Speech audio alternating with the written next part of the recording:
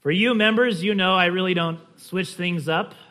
Christmas time, we kind of just, maybe we'll sing a few Christmas carols. We'll sing one today. But typically, we just kind of keep on plodding along wherever we were before.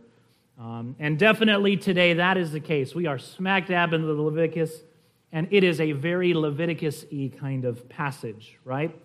Uncleanness after childbirth.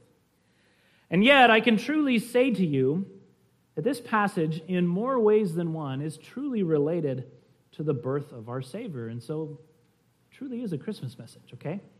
It's as good as you're going to get from me. I'm sorry.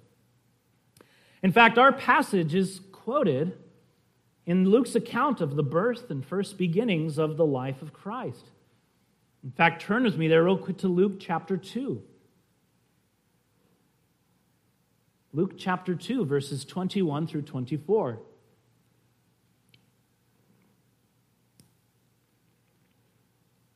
Luke 2, 21 through 24. Right after the birth of Christ, it says, "And at the end of 8 days, when he was circumcised, he was called Jesus, the name given by the angel before he was conceived in the womb. And when the time came for their purification according to the law of Moses, they brought him up to Jerusalem to present him to the Lord. As it is written in the law of the Lord, every male who first opens the womb shall be called holy to the Lord, and to offer a sacrifice according to what is said in the law of the Lord, a pair of turtle doves or 2 young pigeons." Well, when it speaks there of the purification according to the law of Moses, it's referring to Leviticus chapter 12. And in fact, it quotes from verse 8 of chapter 12. It speaks about 2 turtle doves or 2 pigeons. So very much this is a Christmas message. In all seriousness, though, I hadn't planned this, but we will consider many ways in which this passage, you might think birth after uncleanness, yes, even this passage is related to the birth of our Lord and what it teaches us about why he was born. With that being said, we are today in chapter 12 of Leviticus. As I said last week, chapters 11 through 16 are the third major division of the book, and they deal largely, pretty much exclusively, with uncleanness and its cleansing. We saw last week in chapter 11 the various kinds of foods that were unclean to eat, or animals which, if they died, would make you unclean if you touched them. Overall, we saw that the point of all those, far from being overly mysterious and arcane laws, really the point of the food laws is that they are just one more expression of the basic principle and lesson of the book of Leviticus, namely the absolute necessity for moral cleanness and purity in order to dwell with God. In fact, if I were to ask you, what is a verse that tells us, that exhorts God's people to holiness, you would probably actually quote from Leviticus chapter 11. God summarizes the purpose of all the food laws there in verse 45. "You shall therefore be holy, for I am holy." For all the mystery and kinds of rabbit trails we could go down of the food laws, at the end of the day, that's what they teach us. Well, beginning in chapter 12 and going through chapter 15, we're still dealing with different kinds of uncleanness. However, unlike chapter 11, where it's something external to you, it's a food you ingest or maybe an animal carcass that you might touch, in chapters 12 through 15, what makes you unclean is not something external to yourself. It's not something outside of you. Rather, it's something internal. It's something that comes from you, from your own body. You are what's unclean, according to chapters 12 through 15. Ultimately, this is meant to teach Israel and us that our spiritual uncleanness at the end of the day is not something merely external to us. It's not merely acts we commit, but more fundamentally than that, it's who and what we are. It's ingrained into our fallen nature. One commentator says, "Insofar as man can pollute himself through his own bodily functions, as well as through contact with animals, these uncleanness laws reflect the fact that Israel's status as a holy nation brings challenges inside and out. Sin is not merely a matter of environment, but of individual failure. And I would add not only individual failure in terms of acts that we commit, but more fundamentally than that, in terms of who and what we are. It's in our DNA, so to speak. Well, the first of these kind of internal or inherent uncleannesses, as we might call them, is the uncleanness that comes upon a woman for giving birth. Now, perhaps right away, as soon as you hear that, your head is spinning with all kinds of questions, and there's all kind of even emotions and thoughts that you're having when you hear that. On the one hand, this chapter raises just very basic practical questions and difficulties of why. What is the rationale behind why a woman is unclean after childbirth? On the other level, there's kind of an added emotional element to the questions raised in this chapter. Why is a woman unclean after giving birth to a cute little baby? She had to carry the thing for 9 months. She was crying out in agony, and all at the end, you get to the end and you're like, well, you're unclean for 40 days, okay? Have fun with that. Uncleanness is associated with sin. She has to give a sin offering for giving birth to a child. Why does she need a sin offering for something that is not inherently sinful? Giving birth to a child is a good thing. In fact, it's a commandment from God in many ways. When you read commentators, you can kind of see that they feel the sort of pressure. They kind of acknowledge the elephant in the room, so to speak. John Gill says, but why a sin offering from childbearing? Is it sinful to bear and bring forth children in lawful marriage where the bed is undefiled? Those are all legitimate questions and kind of thoughts and feelings that are raised in this chapter. And in many ways, we raise those questions not because we don't have a high regard for God's word, but rather because everything else we see in God's word points us to the goodness of the marriage bed, the goodness of giving birth to children, the goodness of new life, all those things. And then you have this passage that seems in some sense to be contrary to that.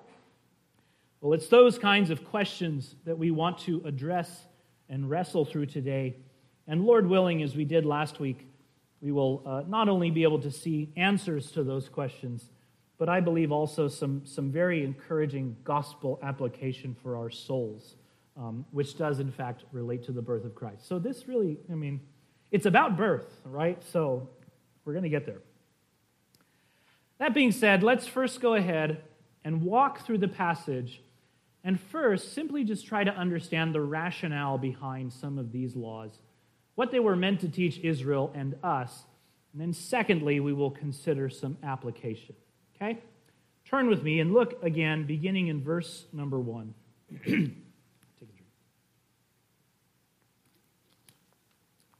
Verse number 1. It says, the Lord spoke to Moses, saying, speak to the people of Israel, saying, if a woman conceives and bears a male child, then she shall be unclean 7 days. As at the time of her menstruation, she shall be unclean. Now, what we'll see in this chapter, in this whole purification process, is that there are kind of two levels of uncleanness, 2 degrees of uncleanness that a woman experiences in the whole process of purification. In fact, one commentator speaks of a time of greater uncleanness and then lesser uncleanness. The greater uncleanness has greater restrictions upon it. The lesser restrictions doesn't have as many, but it still has restrictions that are normal for uncleanness. Well, these first 7 days after the birth of a baby boy are that time of greater uncleanness with more restrictions. In fact, we see this really at the end of verse 2, in which it says, as at the time of her menstruation, she shall be unclean. Leviticus 15 tells us all of the restrictions which that entailed, and it was quite restrictive. In fact, turn with me real quick to Leviticus 15, verses 19 through 23.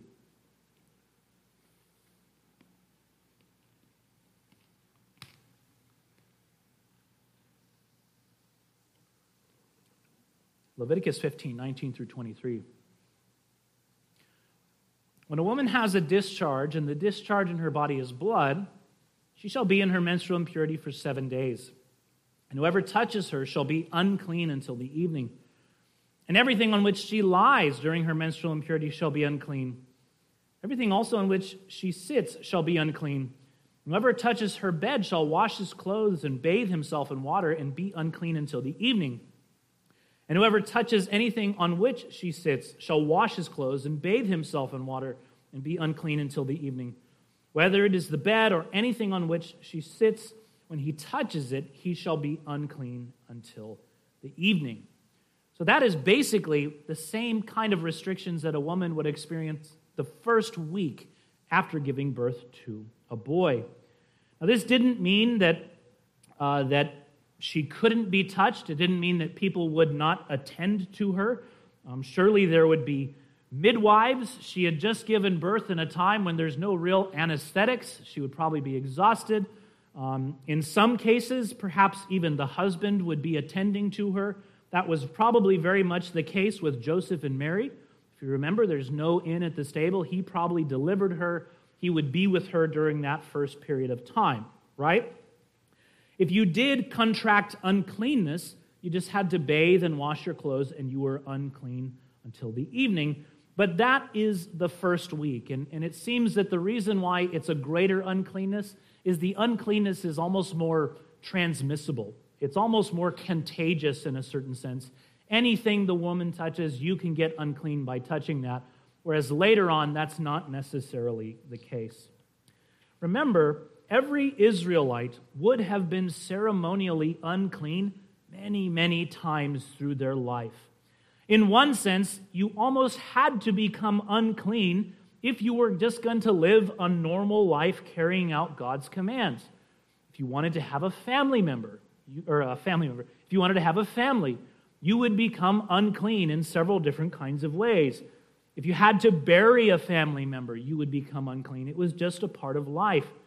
You weren't to be casual about it. If you didn't take the proper steps to get clean, you'd be cut off from Israel. But nevertheless, uncleanness was just a normal part of life, perhaps like maybe even getting a cold or catching the flu today. I think it's in 2 Samuel or 1 Samuel, where David does not come into the presence of King Saul, and Saul says, he must be unclean. It's like that's why he's not here today. It's kind of like where are they at? Oh, they're sick today. They couldn't come.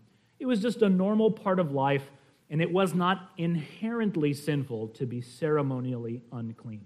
Okay? Verse 3, speaking of the baby boy, says, "And on the 8th day the flesh of his foreskin shall be circumcised."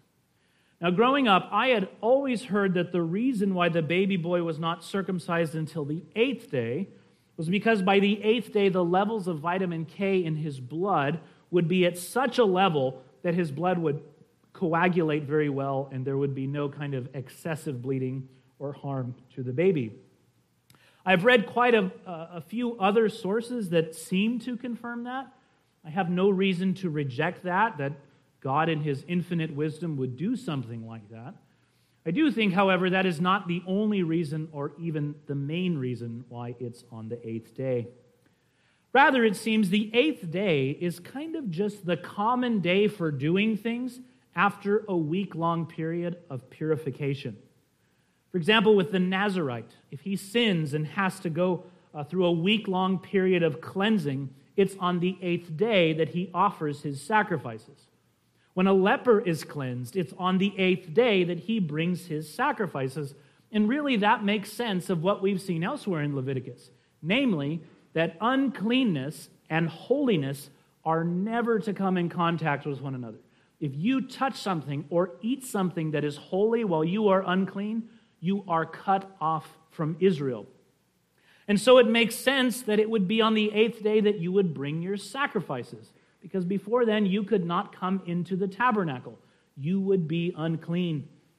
Makes also sense that perhaps before the 8th day, the baby boy would have been unclean by virtue of being touched by his mother in the state of greater uncleanness. On the 8th day, though, that uncleanness is less transmissible, and so he could receive holy circumcision. The other reason why you waited until the 8th day is because if the child were a firstborn, it was on the 8th day that they were consecrated to the Lord. For example, Exodus 22 tells us, "The firstborn of your sons you shall give to me. You shall do the same with your oxen and with your sheep. 7 days it shall be with its mother. On the 8th day you shall give it to me." In fact, this is also mentioned in Luke chapter 2 after the birth of Jesus. Luke says, "And when the time came for their purification according to the law of Moses, they brought him up to Jerusalem to present him to the Lord. As it is written in the law of the Lord, every male who opens the womb shall be called holy to the Lord." So for that reason also, it's not until the 8th day that the boy would be circumcised. Moving on in verse 4.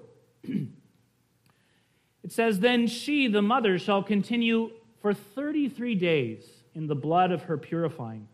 She shall not touch anything holy, nor come into the sanctuary until the days of her purifying are completed." Here we have the time of lesser uncleanness. Again, it's a lesser uncleanness because it's not as transmissible. She's now she's had a week to rest. It's very practical also in a certain sense. She's kind of being reintroduced to normal daily life. She can touch things and they don't become unclean. And yet it seems she still has some level of uncleanness to some extent. It says she cannot touch anything holy or come into the sanctuary. And those are kind of the most basic restrictions for anyone in a state of uncleanness. As far as the phrase, "the blood of her purifying," I don't know that I have any tremendously brilliant insights to give to you. I don't think it means that the blood itself has a purifying effect, since later it will be the blood of the sacrifice that cleanses. Rather, I think it just refers to the bleeding that she experiences during that whole 33-day period. Verse 5 says, "But if she bears a female child, then she shall be unclean 2 weeks, as in her menstruation. And she shall continue in the blood of her purifying for 66 days. Now, as far as why the time is doubled, if it is a little girl who is born as opposed to a boy, there are all kinds of answers given to this historically, which range from wacky to more probable. The funniest one that I found is actually an answer that rabbis have said over the centuries. That the reason why the time is doubled for a girl is because when the woman is travailing in the pains of birth, she swears a rash oath that she will never sleep with her husband again. If the child is a boy, she quickly rejoices because boys were particularly desired for children back then. And so in her joy, it only takes her a week to repent of her oath. If it's a girl, however, it takes her twice as long to get over her sorrow and to repent of her rash oath because it's not a boy, right? That's what some have said historically, all right? From a medical perspective, some have argued that perhaps the reason had to do with differences between giving birth to a boy versus giving birth to a girl. One Jewish doctor, in fact, in the 30s, did a study and found that after women gave birth to a girl, there were higher levels of toxins in their blood for a longer period of time than it was with a boy. Similarly, I've heard of other studies saying that being pregnant with a girl is often harder on the body than being pregnant with a boy. And indeed, perhaps there is some truth to this in medicine that we see in the fact that this practice of different recovery times, depending on the gender of the child, was very commonly practiced by many ancient peoples throughout the ancient world. So much so that even John Gill says that maybe, quote, there is something in nature which requires a longer time for purifying after the one than after the other. I don't know. There may be some truth to that. I think the answer lies more in terms of a theological or maybe social perspective. Some have suggested that perhaps with the boy the time is less because the shedding of blood in circumcision atones in some sense for some of the mother's uncleanness, although I'm not particularly persuaded of that. Typically, it's the blood of sacrifices, not circumcision, which atones for sin. Personally, I think there are probably two main reasons. The first is that this fits a general pattern that we've already seen in the book of Leviticus, namely that socially speaking, men or having boys was more desired in the ancient world. From a very practical perspective, a male child brought more to the table in the ancient world. They could work more. They were physically stronger. They would be better in defense if your enemies attacked you. They could carry on the family name. They would increase the size of the family, whereas a female child would be married off to another family. We see this also later on in the book of Leviticus when we see the value for different kinds of slaves. Female slaves are almost always valued at half the value of a male slave. Furthermore, we've even seen this in the animals for sacrifices. Sacrifices for greater sins had to be from a male animal. It was only a sin of a lesser degree that could be atoned for by a female goat or a female sheep. I would say that points to its lesser value in some sense.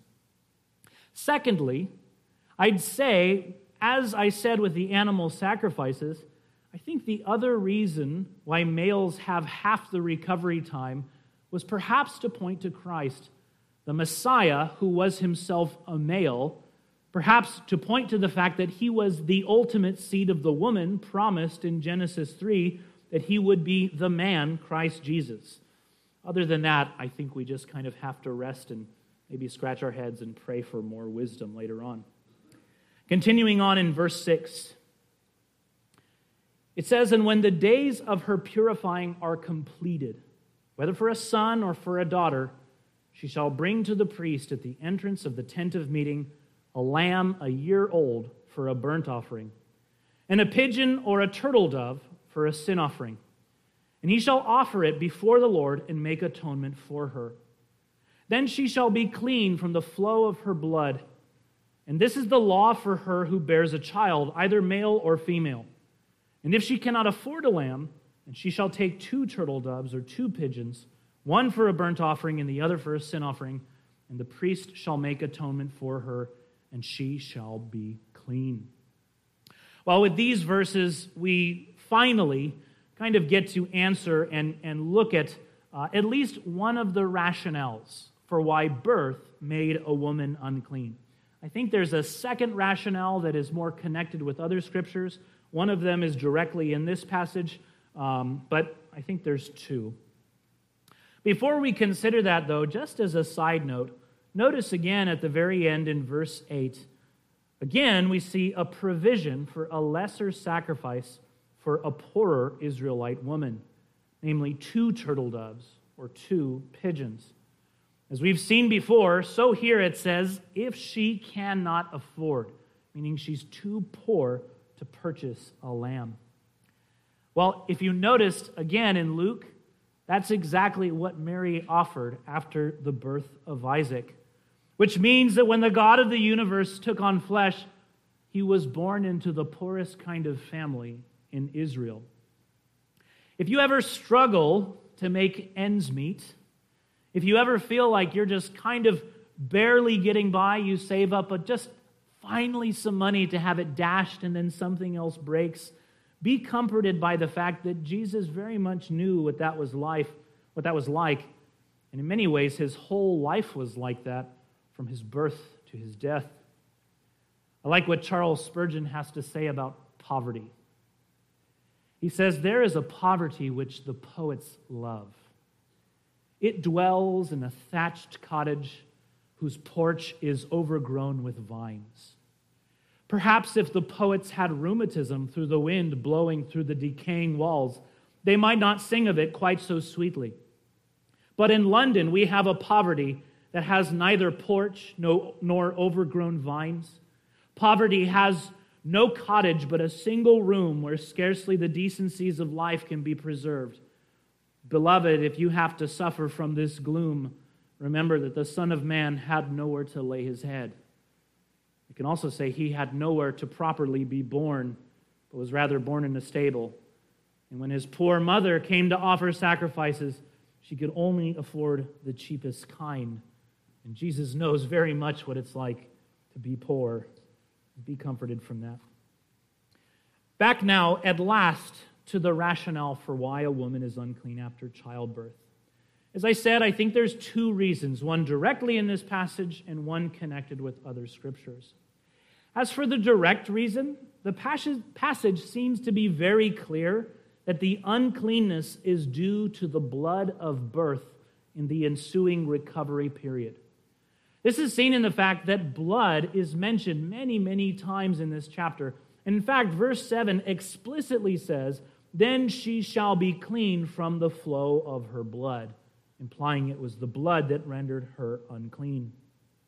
As we've seen all throughout Leviticus, blood is kind of a paradoxical thing. On the one hand, nothing cleanses and washes away sin like blood. It always has to be shed. Without the shedding of blood, there's no remission of sins. On the other hand, if you encounter it in a way that is not for sacrifice, it can often render you defiled. It's kind of paradoxical in that sense. As far as what that teaches us here, I think that far from denigrating giving birth to children, this law is highlighting again the special purpose of blood. As Genesis says, that life is in the blood, which ultimately points to Christ and redemption in his blood. However, I think there is another reason why the woman is unclean after childbirth, and this is really getting to our application. I would say that elsewhere in the law, anything that has to do with the reproduction of life, whether the acts of it or the organs related to it, can very often render one unclean, even if blood is not involved.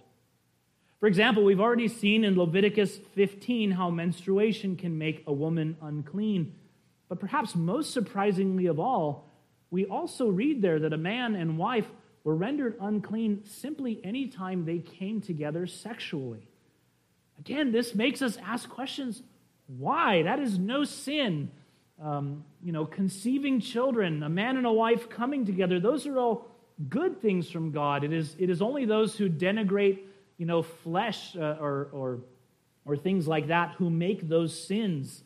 But uncleanness is a picture of sin. So why is it that anything related to the reproduction of life somehow makes you unclean?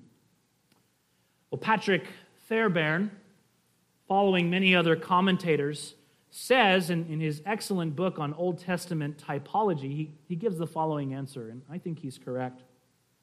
He says, some impurities were all more or less directly connected with the production of life. And it may seem strange at first sight that production and birth, as well as disease and death, should be occasions of defilement in the law.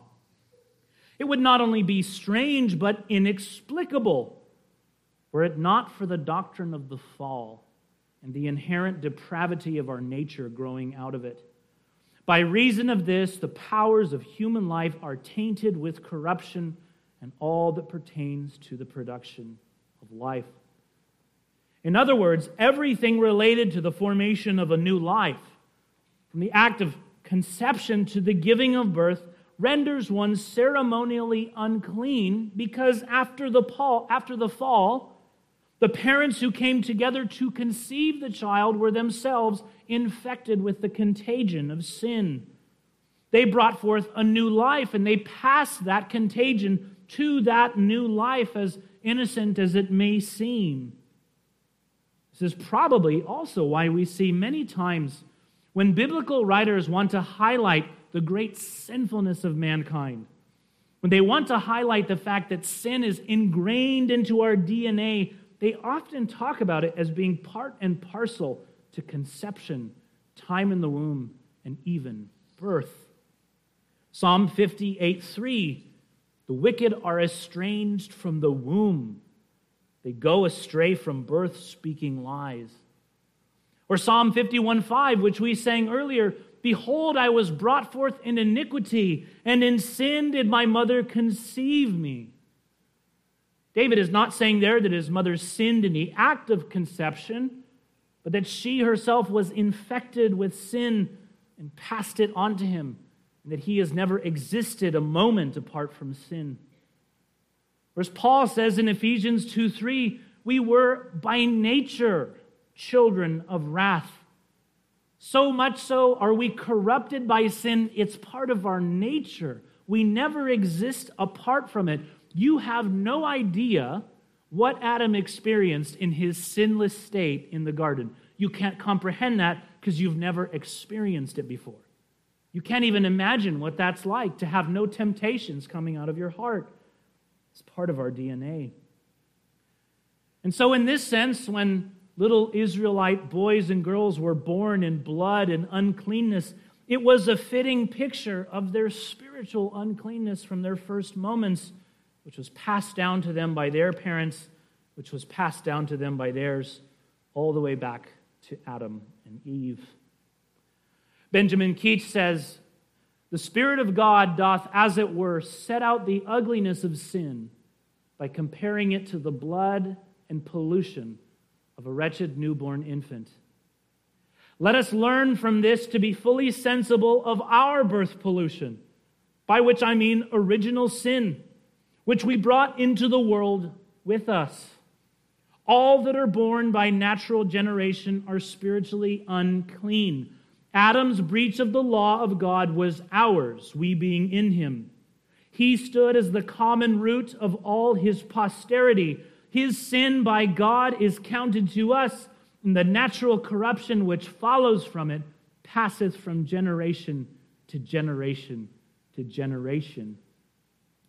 This is the state of all mankind when they are first born after the fall. It's the state of all those who are still united to the first Adam, brothers and sisters. They are born physically alive, but spiritually dead in rebellion against God.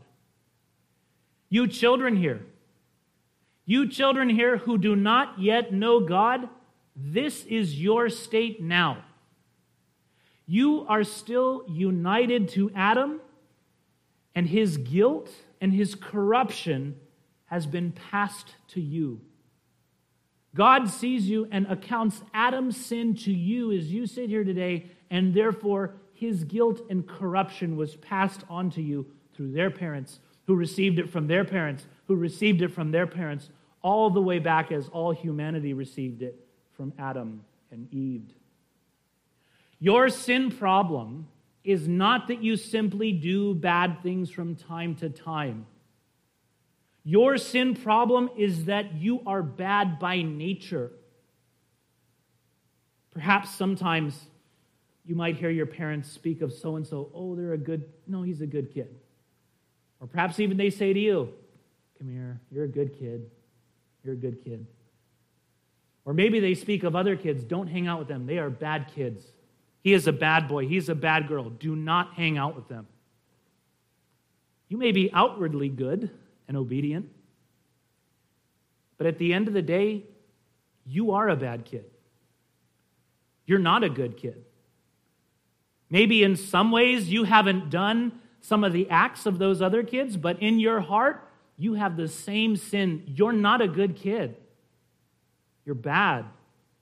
You're a sinner.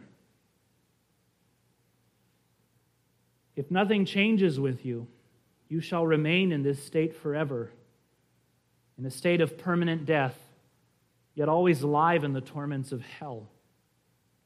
It will indeed be the sad fate of anyone, man, woman, boy, or girl, who does not repent of their sins in Jesus and believe in Jesus Christ. They will experience a double death, physical death and eternal death in hell. Born once, they will die twice. And yet, children, this very day, this very afternoon, this very minute, there is hope for you. The good news of the gospel is not that good kids go to heaven, but that God saves bad kids, very bad kids, and brings them to heaven. It has to do in so many ways with the birth of Christ. The song that we will sing today is a Christmas carol. I told you it's a Christmas sermon. It's Hark the Herald Angels Sing. But we sang it last Wednesday night at prayer meeting, and I was struck by one line in the song, and it so fitly expresses how Christ's birth is the hope of sinners. It says that Christ was born, quote, born that man no more may die, born to raise the sons of earth, born to give the second birth. Hark, the herald angels sing, glory to the newborn King. That's the gospel. Christ was born that man no more may die, to undo the curse, the death of the fall. In fact, in many ways, that was the first gospel promise ever given right after the fall. God says, in fact, to Satan in Genesis 3, I will put enmity between you and the woman, and between your offspring and her offspring. He shall bruise your head, and you shall bruise his heel. Right there, a Savior is promised who would be born of a woman, who shall crush the head of the serpent and undo the effects of fall and death. Christ does this in two ways. First and foremost, by taking away our sin and guilt on the cross. And not only taking away our sin and guilt, but the guilt of Adam. Do you realize, boys and girls, your guilt is not just for your own sins, but of the sins of Adam. And if God is ever going to undo the fall and give you life, he must first take away your sins. Because the death that follows from it is the punishment from the guilt of your sin. Paul says in Romans 5:12, therefore, just as sin came into the world through one man, and death through sin, so death spread to all men because all sinned. Adam's guilt is the guilt which brings the punishment of death. And if Christ is to save you from death, he first has to remove guilt, which he did on the cross. Therefore, as one trespass led to condemnation for all men, so one act of righteousness leads to justification and life for all men. For as by one man's disobedience the many were made sinners, so by the one man's obedience the many will be made righteous. Christ bore the sin and guilt of sinners on the cross and gives us eternal life. Secondly, Christ undoes the fall by giving us the second birth of new life. Again, as the Christmas carol says, born to give them second birth. Think about that. Born to give them second birth. How clearly does this show how lost the state of mankind is? How sinful he is. That the only hope for him is to be born entirely again. He cannot be resuscitated. He cannot be revived. He doesn't need time of recuperation. He has to scrap it all and be born again. Except that this birth is not a defiling birth. It's not a picture of uncleanness, but rather cleansing. It's interesting, the connections between the new birth or regeneration and being cleansed in the New Testament. If the old birth is a picture of uncleanness and defilement with sin, the new birth is our cleansing, as the Spirit gives us new life with holy desires and a heart and a mind for God. We have a new nature. We are no longer dead in sin. That man was put to death. We're new creations in Christ. Paul says in Titus 3:5, he speaks of the washing of regeneration and the renewal of the Holy Spirit. Similarly, Jesus tells Nicodemus, truly, truly, I say to you, unless one is born of water and the Spirit, he cannot enter the kingdom of God. One commentator says, by water and the Spirit are signified the same one thing, the water showing the cleansing power of the Spirit. Elsewhere, this inward cleansing of the Spirit is described not as a washing with water, but as a purging by fire. As John the Baptist says of Christ, he will baptize you with the Holy Spirit and fire. Furthermore, what we see elsewhere is that blood and water so often go together in the Old Testament and in the New. It is by the blood of Christ that we are washed clean.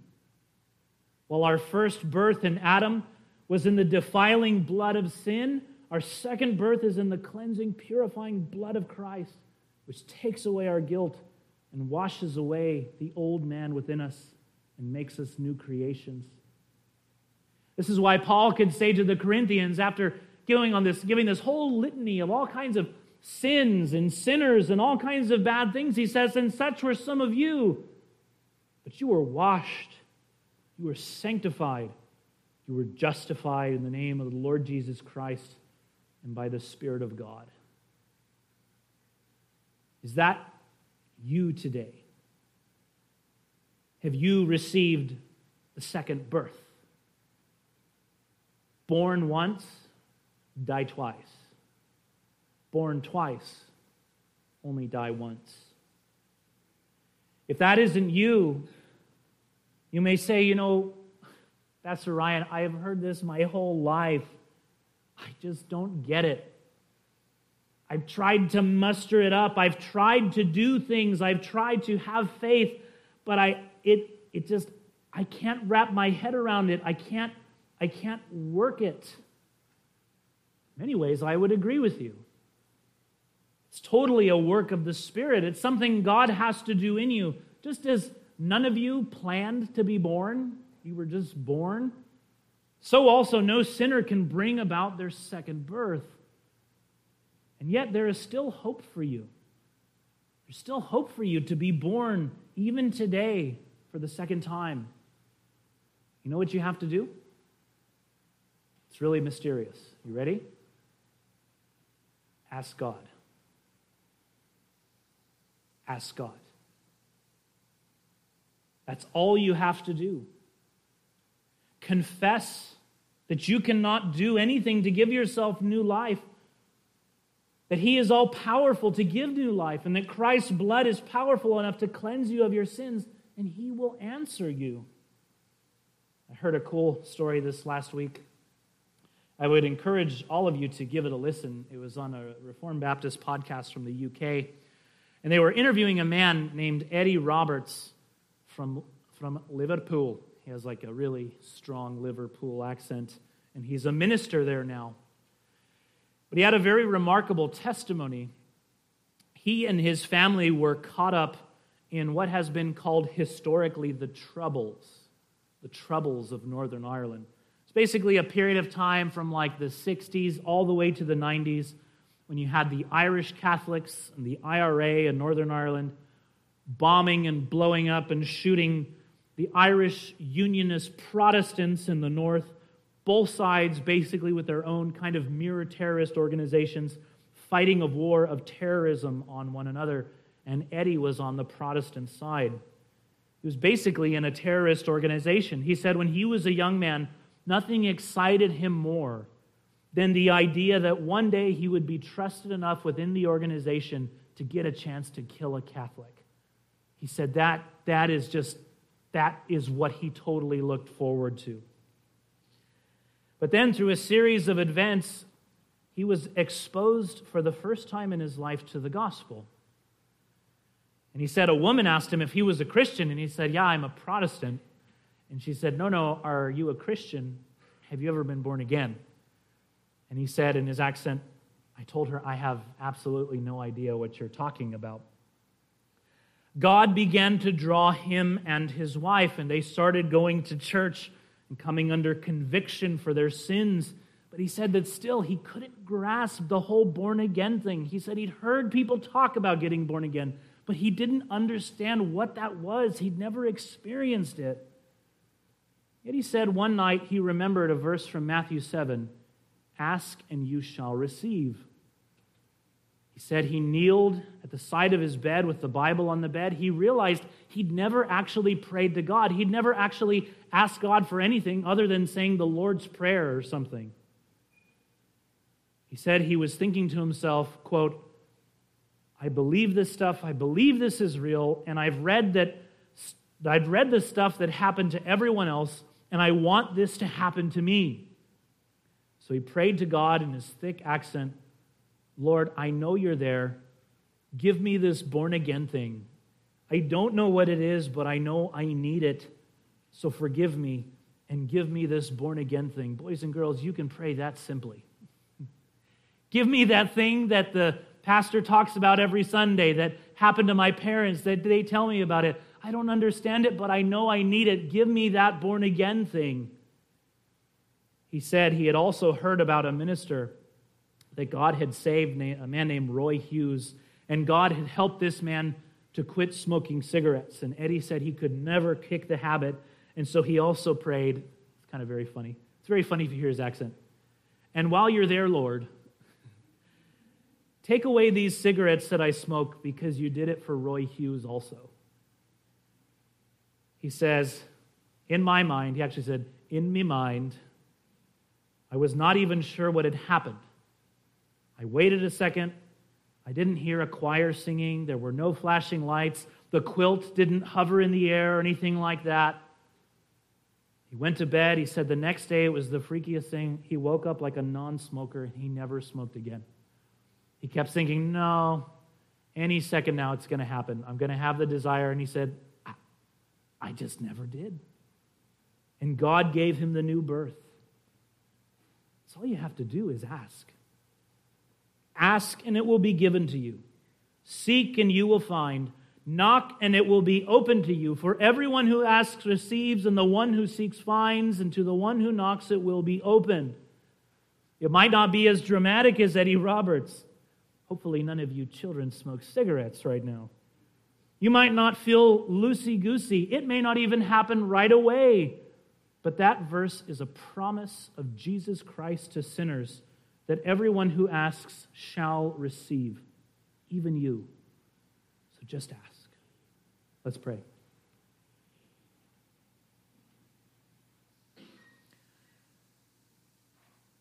Father, we thank you that in your great mercy, you gave us the new birth by your Spirit. And there was nothing we could do to give it to ourselves. We thank you that you have taken us out of Adam and his guilt and the corruption that we received from him in original sin. You have united us to Christ by faith. You've washed away our sins in his blood. You've washed away the old man and given us a new heart of flesh and no longer a heart of stone. Father, we pray for those here, those children among us, or anyone listening who does not know you, who has not yet received the second birth, Lord. Oh God, would you give them faith that they would be able to sing those words of that Christmas carol by faith as those who have experienced it, not as mere onlookers. We ask this, Lord, in Christ's name.